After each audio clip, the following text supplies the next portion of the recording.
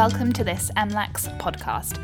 I'm senior correspondent Laurel Henning, coming to you from Sydney, and joining me for today's podcast is Australasian Managing Editor James Panichi, who's in Melbourne. Hi, James. Hello, Laurel. James, it's been quite a month for merger law in Australia. We've seen the country's competition regulator oppose what would have been an historical $15 billion Australian dollar merger between Vodafone Hutchison Australia and homegrown telecom company TPG, something our listeners can hear more about in our last podcast from Australia, actually. And that decision has now landed the Australian Competition and Consumer Commission in federal court, with the companies appealing against its decision. But just days after that decision on Vodafone TPG, the ACCC lost a landmark court case where rail transport company Pacific National won its court battle against the regulator in a dispute over its acquisition of Acacia Ridge Terminal. It's something you've been following really closely. So let's throw into the mix as well ongoing discussions to review M&A laws just for the digital industry, and there's quite a bit going on. It's not all good news for the ACCC. James, tell us a little bit about Pacific National and why that was such an important case for the ACCC. Well, it's important because the ACCC has had a few worrying defeats in court that go to the regulator's ability to block mergers and acquisitions. Last month's Pacific National case was just the latest of these defeats, and of course, it's got a long way to go in the sense that we're assuming that the ACCC will appeal this decision, so it could go all the way to the High Court, which is the Supreme Court of Australia. And we should also point out that the judge ruling on the matter did make comments that would offer some encouragement to the ACCC in its pursuit of this matter. That said, though, as things stand, the Federal Court of Australia has indeed overruled the ACCC on a key M&A case that the regulator really couldn't afford to lose. And this is playing out against a backdrop in which, as you just mentioned now, there was the decision to oppose the merger between TPG and Vodafone Hutchison Australia. That decision has also been impugned in the federal court. In fact, I was at a preliminary hearing on the TPG matter just, last week? So the ACCC's power to block a merger is clearly under pressure on different fronts here. We've talked about the Pacific National case before, but just walk me through the key points. Okay, sure. Now, Aurizon and Pacific National are two freight train operators in the northeastern Australian state of Queensland. In 2017, Aurizon announced that it was leaving the intermodal freight business. Now, intermodal simply refers to containers or vehicles that use different modes of transportation. So containers going from ship to truck or from truck to rail, from rail to rail. Now, Aurizon's intermodal assets in Queensland were losing money. So the company signed a deal with Pacific National, which was at the time and remains a close competitor, for the acquisition of its assets, its intermodal assets. Among those assets is Acacia Ridge Terminal, which is an intermodal facility in the city of Brisbane. It's particularly valuable because it's the only piece of infrastructure that connects the standard gauge used in most of eastern Australia and the narrow gauge railways used in the state of Queensland. This was one of the many quirks of Australian history where before Federation in 1901, different colonies used different rail standards, which led to immense upheaval for anyone wanting to cross a state border. And in a way, we're still dealing with the competition implications of that particular legacy today. Within this specific deal, that's really interesting. Okay, so the ACCC opposed the deal, saying it would harm competition in freight rail, which of course is particularly important because of the mining industry in Queensland.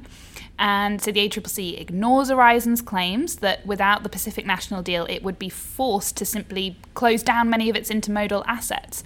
And the ACCC is partly vindicated in that decision, am I correct? Because there's a third party now on the scene. Yeah, that's right. So Linfox, which is a well-known Australian logistics company, comes in and buys up most of Aurizon's intermodal assets for 7.3 million Australian dollars. The ACCC at this point jumps with joy, sends out all sorts of press releases, celebratory press releases saying that, essentially it's just reiterating its usual message that you can't trust a word that merging companies say ahead of a deal. They'll say anything they need to say. They'll offer any assurances just to get the deal over the line.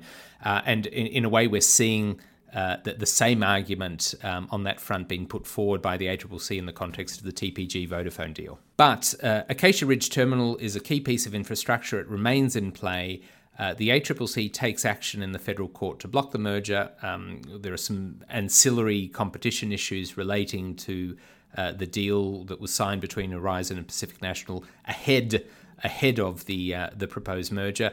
We followed the court hearings here in Melbourne in excruciating detail on this, so if any of our subscribers actually care enough, it's all there in the case file. But at the end of it, the competition arguments didn't go very far, and this has really just boiled down to an M&A decision. The ACCC had been concerned that if Pacific National were to take ownership, were to take control of Acacia Ridge Terminal, it would be able to hinder the operations of competitors who need access to the terminal, obviously, because they have no choice. It's the only terminal.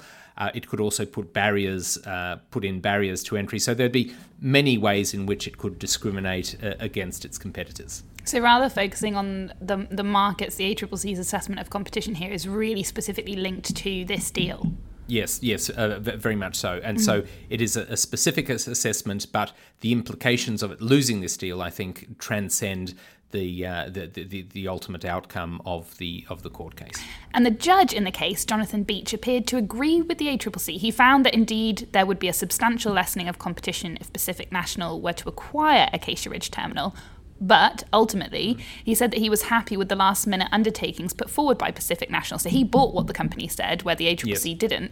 And he said on the basis of those undertakings, he had no choice but to wave the deal through. Yeah, well, that's right. And so there was some comfort there for the ACCC, but at the same time, I'm sure it would have driven those officials working on the case to despair, because, I mean, the one message the regulator in recent times has been trying to get across is that any legal assurance offered by the parties isn't worth the paper it's written on. They're difficult to enforce. Circumstances might change that could make those undertakings obsolete. The only thing that can guarantee competition in these circumstances, according to the ACCC, is an ownership arrangement that locks in competitive arrangements. So it's really this issue of undertakings where, if I've understood you correctly, James, where the ACCC and the judges just don't see eye to eye. Yes, I'm suspecting that there might be some cultural differences at play here. I mean, judges are used to dealing with legal agreements, enforcing those legal agreements, whereas the ACCC comes into this from the perspective of as you would expect from a competition regulator, of ownership arrangements, market share. It clearly has little faith in legal undertakings. So it's the lawyers of the court on one hand versus the economists, and there seems to be clashing on this kind of cultural issue. I mean, obviously, I'd be surprised if this were not to return to a full bench of the federal court for an appeal, and I think we can safely assume that will happen. But more importantly, this whole discussion about whether the ACCC is losing its ability to enforce decisions on M&A has really become the focus of this discussion. The ACCC has had a couple of decisions overturned by the courts and tribunals. There was the 2017 Tabcorp and TATS merger that was about to be opposed by the ACCC before the parties decided to simply take the matter to the Australian Competition Tribunal, which was possible back then, but now legislation has changed, so they can't do that. Then there was the AGL Macquarie power generation decision back in 2014, which, as you well know, Laurel, was overturned in court. That's a festering sore as far as the ACCC They bring that concerned. up very often, which we've also talked about because now we're talking about it all the time as well. We've brought that up in other podcasts as well. And I think it seems that the ACCC has just lost more court cases than it's won at federal court when it comes to these decisions, to the extent that, just to come full circle, when the Pacific National decision was handed down, everyone was watching that. All media outlets were watching that. And the criticism levelled at the ACCC following that judgment was pretty scathing, really. Yes, I'm always surprised by that, just in the sense that I think many of the media and the newspapers in Australia tend to be reasonably close to business, and the whole notion that the ACCC is choosing winners when it makes its competition assessments with regards to M&A is something that the ACCC obviously would reject, but it has been that notion of an ACCC which is trying to pick winners for the future is something that the media in Australia has certainly embraced. There's the additional thing is that the ACCC's struggle to enforce M&A decisions is now likely to become even more topical because we're approaching the publication of the Digital Platforms Inquiry final report at the end of this month. That is also likely to highlight what the ACCC considers the limitations of its ability to successfully overturn a deal, to successfully oppose a deal. Not because there's anything wrong with competition laws as they now stand, but because judges don't share the ACCC's forward-looking approach to assessing these deals. Yeah, they're not sort of singing from the same hymn sheet, as it were. And as part of the ACCC's ongoing inquiry into how the rise of digital platforms, Facebook, Google, has affected competition in the media and advertising industries, in its preliminary report published in December, the ACCC did talk about changing M&A rules when it comes to large digital platforms. Yeah, well, I mean, let's tease that out. What exactly is being proposed on that front? So it's in the first two recommendations of the preliminary report from December. So first of all, the fact that it's number 1 and 2, I think, shows the weight that the ACCC is probably giving to this issue. But just to sort of explain it in detail, the recommendations are that, firstly, the likelihood that an acquisition would result in the removal of a potential competitor, and that the amount and nature of data which the acquirer would likely have access to as a result of the acquisition. So in light of those things, to ask large digital platforms such as Facebook and Google to provide advance notice of the acquisition of any business with activities in Australia, and to provide sufficient time to enable a thorough review of the likely competitive effects of the proposed acquisition. So first of all, additional things to consider, and second of all, sort of additional time to be given to consider these deals. And what has been the response? What are people saying about those recommendations? They haven't been warmly received by industry at either end of the scale, actually. So I think you'd automatically expect that giants like Facebook wouldn't like the idea that merger laws would be carved out specifically for them. But also smaller companies, startups, are worried it would make life harder for them as well. But harder in what sense? Well, I spoke to the CEO of an industry group called Startup Australia about this, Startup Oz, Alex McCauley, and he actually gave me a quote, which I'll share with you now. He said, "In tech, acquisitions form a crucial part of the landscape. If companies can't get bought, they won't get started. Entrepreneurs whose companies are acquired often use that capital injection to go on to build businesses which generate incredible competitive forces." He said big tech players are certainly capable of engaging in anti-competitive behaviour, but for startup founders, acquisition is in a totally different and much more desirable bucket. So for a startup, the whole point is to get bought. So what do you do if that becomes harder than it already is, especially in a country like Australia with tough and increasingly toughening foreign investment laws? Yes, in fact, the foreign investment laws are getting much tougher now, and we've chronicled that quite separately. The argument being put forward by the ACCC is that the platforms are using these deals to preemptively acquire a company before it becomes a rival. So that is the logic as seen by the ACCC. And the Facebook acquisition of Instagram in 2012 for $1 billion is put forward as an example of how you could preemptively block or get rid of a rival. This is the so-called ex-ante issue, which we've talked about before. Absolutely. And even if these recommendations don't go much further, they're part of a bigger message that the ACCC is pushing this year, that the practice of buying out startups to stop them evolving into competitors, as you've said, should be viewed as problematic. The wording from the interim report would add 3 words, we've just discussed this, to current legislation to allow the ACCC to step in if an acquisition were to remove from the market a competitor or potential competitor. Those 3 words are the additional ones. In other words, the ACCC wants to spell out its right to intervene when a company's present-day market share presents no objective challenge to competition. Again, this harks back to Sims's comments on Instagram, a company that had just 13 staff, no revenue when it was acquired by Facebook.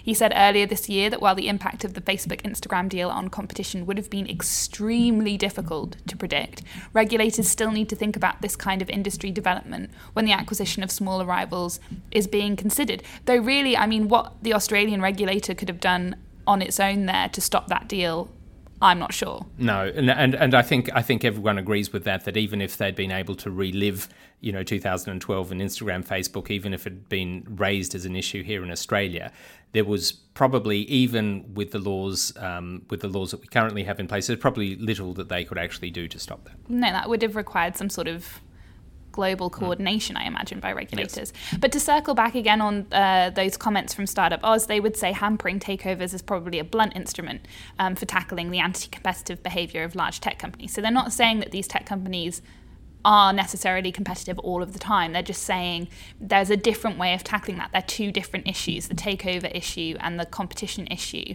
are separate, they say, and they want a more sort of nuanced discussion than what I think Sims is saying. And I mean, all of this is going to come to a head at the end of this month. As we said before, that's when the ACCC's final report on digital platforms will be released. The regulators' reflections on how best to manage the M&A process will be part of that final report. I don't think anyone's suggesting that the ACCC will be recommending substantial legislative changes on this front, other than just the couple of words that you mentioned before. Certainly, I mean, the interim report doesn't point to anything major overhaul, but it may be urging clearer guidelines to make it crystal clear to the judges that unless they can look not just at the current landscape, but what the landscape is likely to look like further down the track, then the ACCC won't be able to effectively regulate M&A. And the Pacific National case is part of that wider M&A context. So yes, it is. Yeah, with that whistle-stop tour of M&A in Australia, James, thanks so much for speaking with me today. Always a pleasure. Thank you. You can find links to stories on the topics we've discussed here today wherever you found this podcast, and do subscribe to our podcast for the latest from our MLEX bureaus around the world. But for now, from James Panichi and me, Laurel Henning, goodbye.